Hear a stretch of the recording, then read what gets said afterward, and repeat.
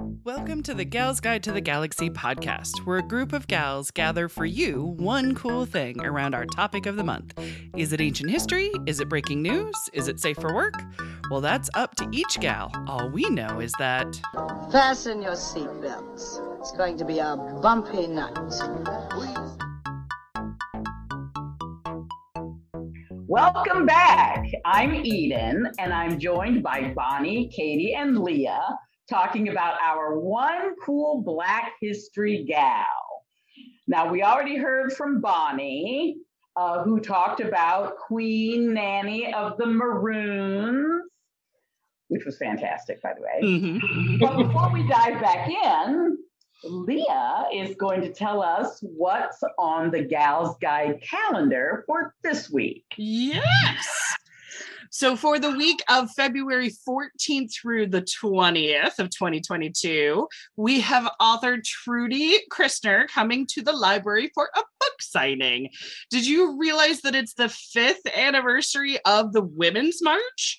Well, Trudy is the author of the book On the March. It is a novel that celebrates the historic march by following 3 strangers who have their own undisclosed reasons for attending the march. And as the story unfolds, they get to know each other and trust each other, and those secrets are revealed. So come meet Trudy and get your signed copy for only $9.99. That is on Saturday, February 19th from 1 to 3. And don't forget to check out all of our cool calendar events at galsguide.org. Now I bring back to Eden because I think Eden has a question for us. Yes. So here is my question. What is the biggest lesson that you have learned from a Black woman? I actually had to look up a favorite quote for this question. Yeah. It's a quote by Maya Angelou. And I think of this frequently, but I wanted to phrase it specifically. I've learned that people will forget what you said. People will forget what you did, but people will never forget about how you made them feel. Yeah. It's a beautiful quote. It is beautiful. And it means a lot to me because I spent a lot of time trying to do what I thought people wanted me to do what was right. But really it's more about the positivity you bring to a situation and your interactions with people and your compassion for people that make a lasting impression. I love that. That is one of my absolute favorites. Glorious Maya. I have but I'm double checking that I'm correct. Y'all looking at quotes, aren't you? I had to remember how it was. Yes, exactly. Yeah, you want to get the words right. I feel you. You'll have to forgive me if I'm mistaken. But I'm going to say just persistence. Okay. Besides all the wonderful knowledge Eden's given us, especially on genealogy stuff. Mm-hmm. But one of the ladies that I think of with persistence is Elizabeth Jennings, who is an early Rosa Parks of a streetcar in New York. Mm-hmm. She's on the streetcar. She gets physically removed from it, and then she got back on. I'm pretty sure she got back on, and then she ended up, I think, suing the company, I believe. Ooh. And I think the first one she won, but then I think it went back through the court, and then she lost that one. But I may be getting that mixed up with another lady and a train. There was Ida B. Wells on a train where she was kicked off and also sued too. But that was the thing, you know what I mean? It was... still worthwhile to sue and change it. Removed her from it, and she got back on, sat in the front seat and was no. Mm-hmm. I was oh my goodness. Oh, I love it. What's your answer? I am a huge super fan of Sister Rosetta Tharpe. I feel like I'm one of her biggest cheerleaders. I adore her. She invented rock and roll. So I don't care. I've had many an argument, but to me and to a provable public, she invented rock and roll. And what I really learned from her, when the fact that she was buried without a tombstone, was that Black women do not get the proper credit they deserve for a lot of what they have created and a lot of the culture that we embrace. And so it's always kind of like piss me off in a good way. You know what I mean? Like, let's give people credit, and let's especially make sure that Black women are getting the credit that they so rightly deserve, because they seem to be the first to not get credit. And that's not cool. That's a big example of intersectionality, because you know, she's a woman, and of course we tend to think of rock and roll as a guy thing, at least for years. Yeah. You know, and then on top of it, she's a Black person, when we tend to think of white people inventing things. And she was bisexual and kind of open about it too. So we're talking, you know, that 50s, 60s, another peg for, oh, no, we don't know who she is. You know who she is, and you know who you're stealing from. Exactly. Just give her credit. Okay, so my biggest lesson. Yes. Probably, because you know I'm the genealogist person. So one of my grandmothers, my dad's mom, she used to say, and this became kind of a motto within the family, it's better to be respected than to be liked. And an offshoot of that is people don't have to like you, but they better respect you. There you go. And so you better give them a reason to respect you. Yeah. And I think that that whole concept of people not having to like you, you know, is huge. It's kind of freeing. Us feel like we're a failure if someone doesn't like us. But my grandmother basically said, you know, as Black people, lots of people don't like Black people for no real reason. Right. So, you know, there's nothing you can do about it. But based on how you live your life, they can respect you. Yeah. I like that. That is a big one. A big life lesson to constantly reflect on and touchstone on. And that's a good one. Ooh, well, who do you have for us, darling? Okay, so I was doing some research because I was going to do a completely different person. And then stumbled across in my own family someone just as worthy. Look at that. I know, right? So I refer to her as the Black powerhouse of Southern Indiana. Ooh, I like it. A local gal. Nice. So I'm talking about Grace Wilson Evans. Ooh. So she was my great grandmother on my father's side. Nice. So she was my dad referred to her as Granny, which is of course what you call your grandmother, Granny. She was born on the 5th of December, 1892 in Danville, Virginia, which is in Pittsylvania County. She was a graduate of Hampton University, which at the time was called Hampton Normal and Agricultural Institute. And then I think it became a Hampton Institute, and then eventually Hampton University.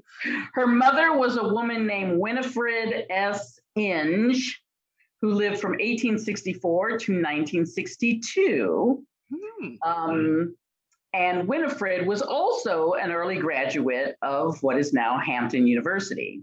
Hampton University, if you don't know, started out as a school for African Americans and Indigenous Americans. So it was definitely people of color. I actually have a photograph of Miss Winifred with what would have been her great grandchildren. So that would have been like my dad's cousins, just to throw that out there. Anyway, her father was a man named Andrew James Riley Wilson, and he was born in 1858. I'm not sure when he died though. So anyway, she had 3 brothers, and she had a sister who coincidentally married a man on my dad's mother's side. Ooh. So this one man is related to me. He married a woman who's also related to me. So they're not related to each other, but yeah. They're both related to me. The tree thickens. Right. Now, Grace's father had a second wife because, people, didn't always work out. So Grace had some half siblings. She had 3 half siblings who were half brothers. And then she had a half sister who was born in 1917. And I actually met this woman. Oh. So she and her husband both died in 2011. So they lived a good old long time. Yeah. Yeah. So Grace was married first to a man named Edward Carter, and they had 3 children, a son and 2 daughters. And then her second marriage was to my great-grandfather, who was Frederick Harris Evans Sr., because my dad was Frederick Harris Evans III, and then my brother is the 4th. Oh, look at that. Yeah, totally. So anyway, she had 1, 2, 3, 4 daughters and 2 sons, including my grandfather. So, okay. The interesting thing about her lineage is that Grace's father, so this would be Grace's paternal grandmother, was actually a white woman. Oh. No, she was a biracial woman named Jane. Okay. Jane's father was biracial, and he married a white woman in Virginia in 1816. Oh my God. There's a marriage license. So this was like legal. Whoa. Now, I'm still trying to figure out how that happened. That's amazingly wonderful, though, that it happened. Yeah. Right. So the white woman that he married is actually the great whatever granddaughter of a woman named Judith Jefferson, who had a very famous nephew named President Thomas Jefferson. There it is. But anyway, that's a little side note. Nice. All right, so back to Grace. So Grace Wilson Evans chaired the executive board of the National Association of Colored Women. Ooh. The National Association of Colored Women was founded in 1896 by a bunch of Black activists who were not allowed to join the white women's National American Women's Suffrage Association, which was headed by Susan B. Anthony and a bunch of other people. Right. So since they couldn't join with the white women because the white women didn't want to be around them, they started their own group. Yeah. I mean, I'm glad they started their own, but Susan B. I know, right? So the National Association of Colored Women advocated for a wide range of reforms to improve life for all African Americans, both male and female, during the Jim Crow era of segregation. And their motto was lifting as we climb. It's one of my favorite mottos. Yes. Right. So they don't just climb that ladder. They climb it up and reach down to grab the hands of the next women. Well, let's all get through here. Yeah. Totally. So the National Association of Colored Women became the National Association of Colored Women's Clubs in 1904. And then later on became the National Association of Colored Women's Clubs, Inc., Incorporated. By 1916, so this is around the start or whatever or I guess World War I is getting underway, has gotten underway. I'm not sure when America got into it. Right. I know it was later. Anyway, by 1916, there were almost 100,000 members. Ooh. Of the National Association of Colored Women's Clubs. And they promoted they were pro voting rights for everybody. They were anti-lynching, because who wouldn't be? I know, They right? they were anti-discrimination, because again, who wouldn't be? But they also promoted concerts and literary groups. Ooh. So if Book club. the Outside Library had existed back in the day, they would have been there. Yes, yes, yes, yes. And more than welcome, unlike Susan B. Totally. So they did a bunch of fundraising. They fundraised money for social services, for kindergarten, for elder care, for orphanages, for libraries, of course, Look at that. and war bonds. Yeah, yeah. Because, World War I. Yeah. So as a little side note, in 1997, a historical marker went up at 2034 North Capitol Avenue in Indianapolis. Okay. So that's just north of the main building of Methodist Hospital. Okay. Just north. There's this 2-story house. Yeah. And the marker is right in front of the house, because that house was the location of the headquarters of the Indiana Federation of Colored Women's Clubs. Yes. I think I have seen the marker. Yeah. Yes. So that was a place where Grace went a lot for various meetings and what have you. Nice. So, Mary McLeod Bethune. Yes.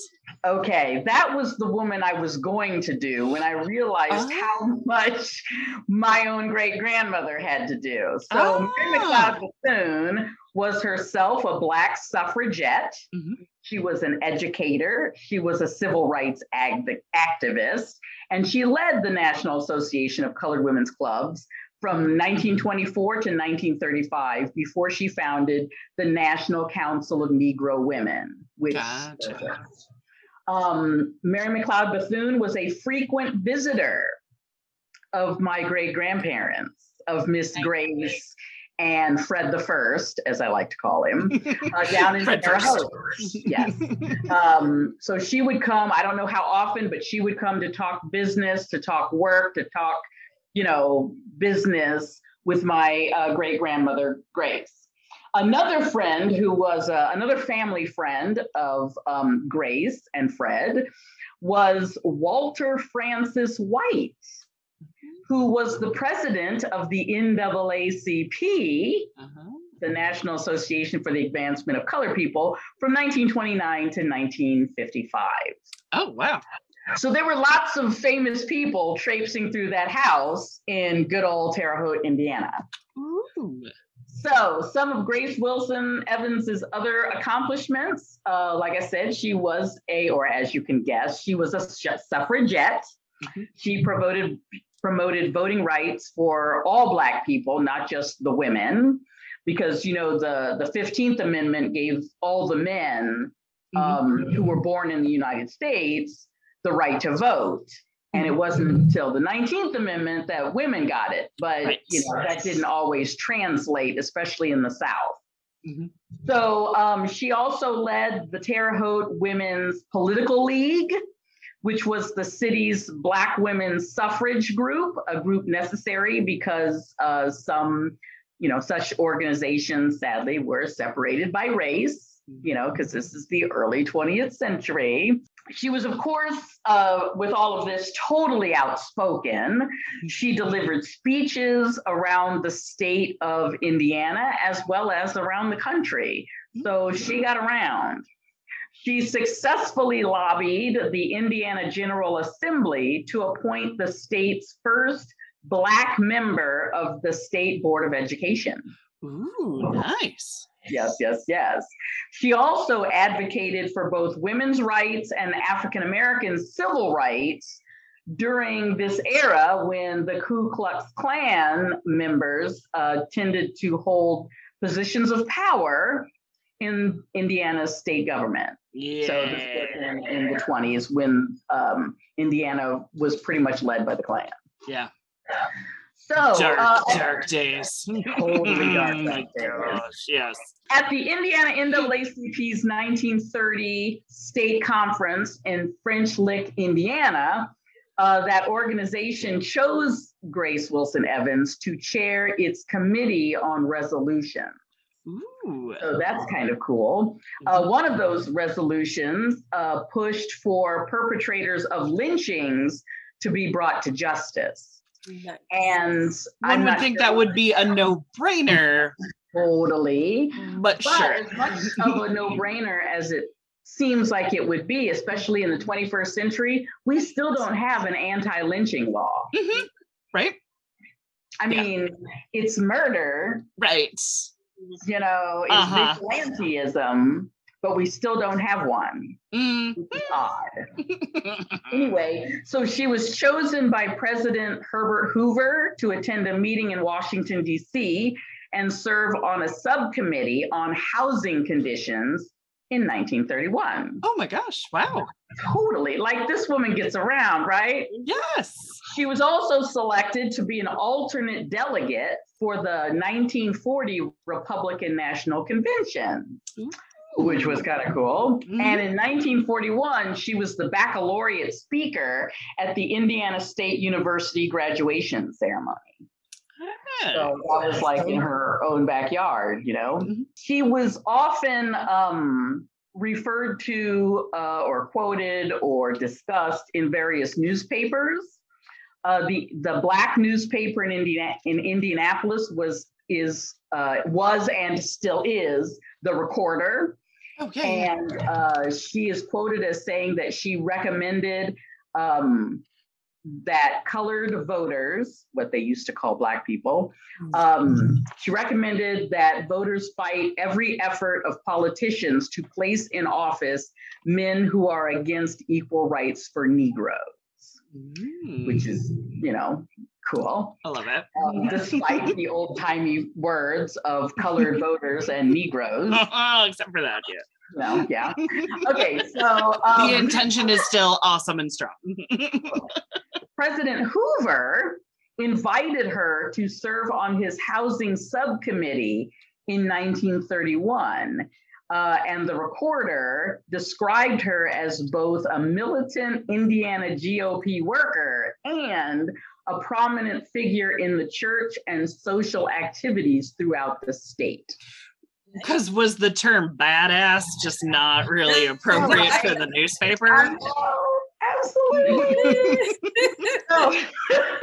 So some more newspaper quotes about her. So prior to speaking engagements on the road in the late 1930s, referred to as one of the nation's most influential political figures and civic leaders by the Evansville Argus, which is the Evansville newspaper. Evansville is not that far from Terre Haute. Yeah. And also referred to as being very outstanding in civic and social activities in the Northwest. And that was written in the Register, which is a newspaper out of Greensboro, North Carolina. Oh my God. And this is your family. Yes. Oh my God. So apparently she went to Greensboro, to North Carolina A&T College, where she gave a speech to students and faculty. I'm guessing that North Carolina A&T might be an HBCU, maybe Black college and university. I don't know very much about it. But anyway, she went there to give a speech to the people there. And she told the audience, quote, to start to dream, start to build something, start to create something, and believe in your own convictions. And that was also recorded in the Register of Greensboro, North Carolina. That is lovely. Totally. Now, here's the really juicy stuff. Is she catching bullets with her butt? Not that cool. All right. Okay. It's all right. It's not a contest. Everybody's awesome. So in 1918, so this would be like, I'm guessing right after or right around the end of World War I. Right. So this would be 37 years before Rosa Parks did her thing on the bus, you know, in Alabama. Miss Grace sat down in the lower level of a Terre Haute theater. because back then, Black people were supposed to sit in the balcony. Mm-hmm. Okay, and the main level was for the white patrons. So she actually picked her seat on the lower level. So seating in the local theater was segregated. When confronted, she refused to walk up to the balcony seating and was forced to leave. She ended up suing the theater owner. Because why wouldn't she, right? Yes. As recorded later, she didn't win, but she did get her case to court. Yeah. So, that's something. So given the injustices that Black Americans faced in the courts, landing that kind of a hearing was in itself a sort of victory. Yeah, it was a step. It was, it was being recognized that this is not right and having it on the record. Yeah. Totally. So, my favorite story. Okay, so my favorite family story, Grace, called Granny, went out on her front porch of her house with a shotgun. Yes. There were KKK members who were standing in her front lawn, and they were going to burn a cross on her front lawn. She went out there with a shotgun and said, "Oh, no, you not." Or as my son would say, "Nah, fam." So, badass once again. Right. Wow. So as if that wasn't badass enough, she recognized several of the men. Now, how she did that with them wearing their white robes and whatever. Sure, because there's 15 people in the town. No, totally. So she recognized some of them and called them out by name and chastised them for their racism. Was she going to tell their mama? Pretty much. She was like, "Oh, I know you. You're so-and-so. Your mama and I, blah, blah, blah, blah, blah." So I bet she went all Black mama on everybody. Damn so straight. Not only did that cross not get burned in her front yard, but she single-handedly shamed those men into leaving her and her family alone. Yes. Cha-ching. I like it. All right. So being Terre Haute, obviously they're going to be Indiana State University people, right? So the Phyllis Wheatley home. Oh, Phyllis yeah. Wheatley was the poet. She was enslaved, but she was a poet, and she was the first Black person to have something published in the United States. Right. Kind of thing. The Phyllis Wheatley home opened in 1922 as an association of African American youth. It was founded by the Phyllis Wheatley Club. And guess who was the president of the club? Was it? Grace. Oh, Miss Grace! Look at you, Miss Grace. So the Phyllis Wheatley House served as a boarding house and dormitory for out-of-town Black female students who were attending the Indiana State Teachers College. Oh, nice. Which is the original name of Indiana State University. Right. So the house could house up to 13 students. So, if they didn't live in the Terre Haute area or in Vigo County, they could live there. And the house served as the home economics practice house. Ah. So back in the day, you could actually get a degree in home economics. And so this was the house where they would practice the cooking and the whatever they were learning as part of home ec. This is where the pottery wheel was that I'm always imagined in home ec. Yes. Yes. So Indiana State Teachers College became Indiana State University in 1961, just in case anybody wanted to know that. Cool. All right. So she was considered one of the strongest voices in Terre Haute. She's as quoted by Dr. Crystal Michael Reynolds, who is a Terre Haute historian. who has apparently researched Miss Grace extensively. Ooh, nice. She was interviewed in an August 2020 newspaper interview with the Terre Haute Tribune-Star. And Dr. Reynolds referred to Grace Wilson Evans as being fearless. Yes. Which she kind of was. Mm-hmm. Reynolds regarded Evans as part of the hidden history of African Americans in the community. Yeah. And they did that piece because it was the anniversary of the 19th Amendment. Oh, gotcha. Yeah. For the 2020 centennial. Yes, exactly. Bicentennial. Right. But not bicentennial. Centennial. Centennial, yes. So this victory in voting rights, meaning the 19th Amendment, it was supposed to affect all women. But like we all know, the South was not Jim Crow. keen. Yeah. So Southern Black people, male and female, continued to face barriers to voting. So there were poll taxes and literacy tests and property ownership requirements. Mm-hmm. And of course, threats by people. And in case you didn't think she was cool enough already, she also at one point ran for mayor of Terre Haute, Indiana. Ooh, I love it. She didn't win, but she ran. She put her name on a ballot. I like that. Totally. So Grace died at the age of 64 in her home on the 11th of June, 1952, of diabetes-related complications. Gotcha. And if you remember when I was talking about her parents, her mother died in 1962. So her mother actually outlived her. Wow. Yes. So those racist barriers that kept Southern Blacks from voting remained pretty much in place until the Voting Rights Act of 1965, which was signed into law by President Johnson, Lyndon B. Johnson, 13 years after she died. Wow.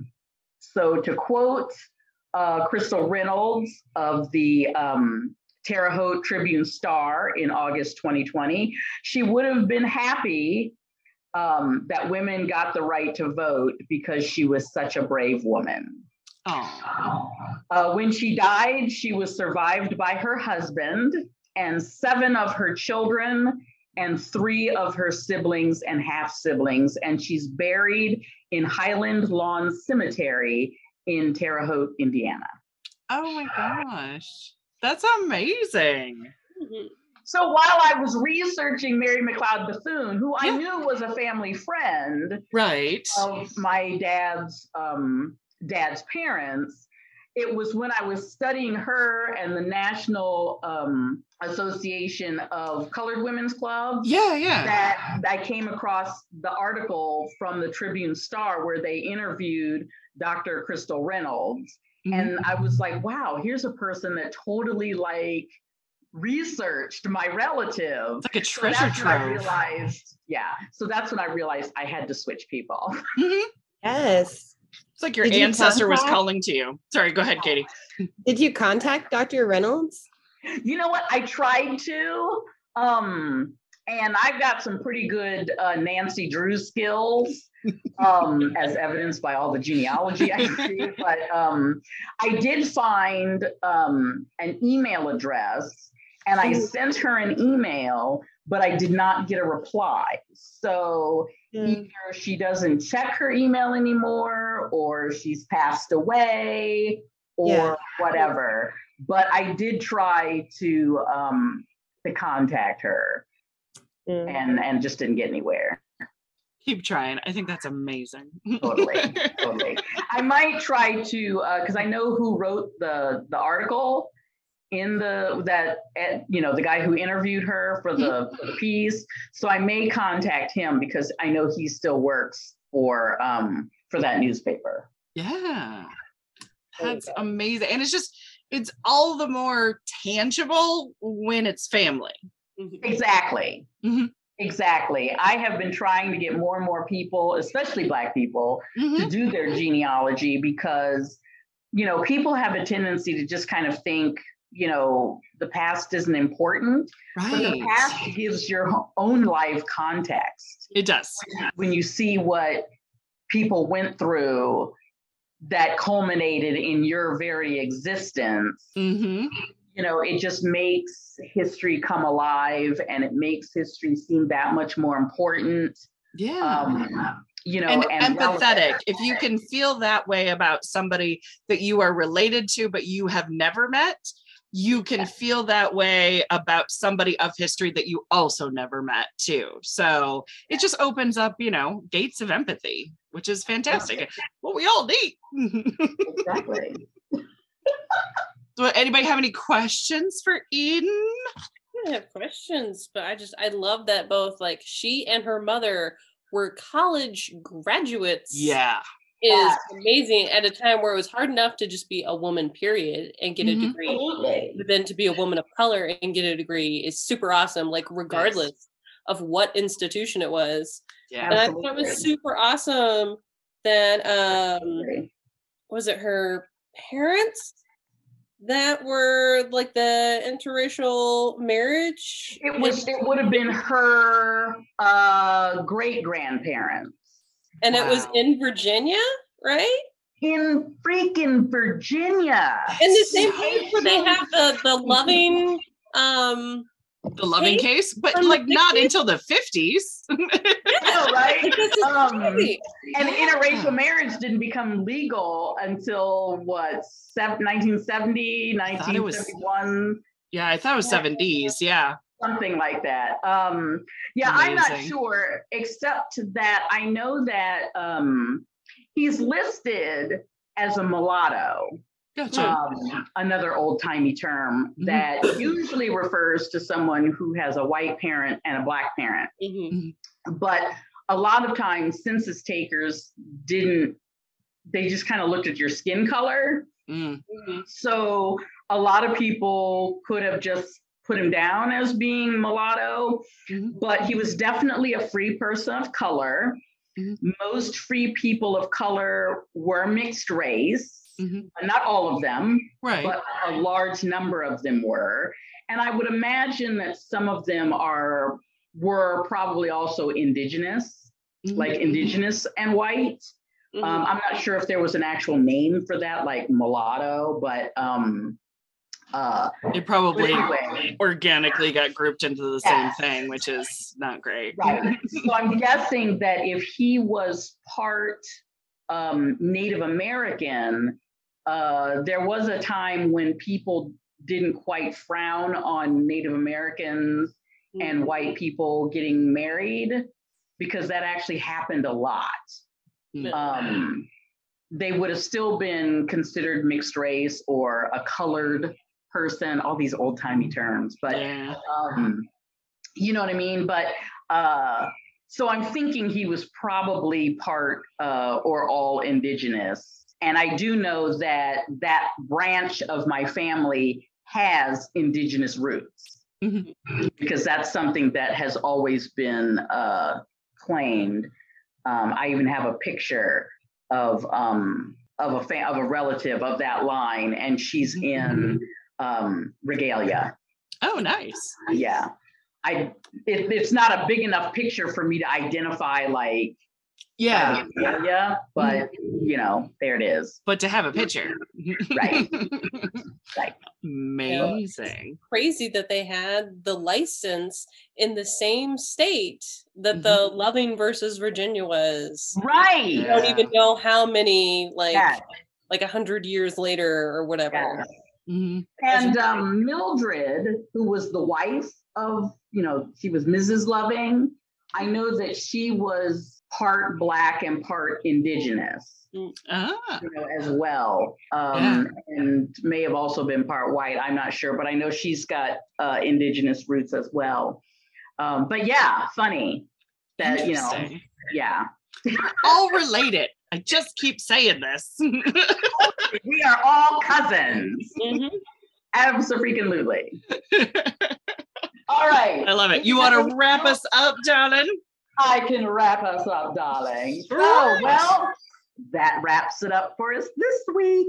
So please join us next week for another cool woman of history as Gals Guide podcast continues. Thank you so much for listening. Bye. For show notes, links, and images from this week's show, visit galsguide.org. Want exclusive stuff like deleted bits and major bloopers? Become a Gals Guide patron today. Thanks for listening.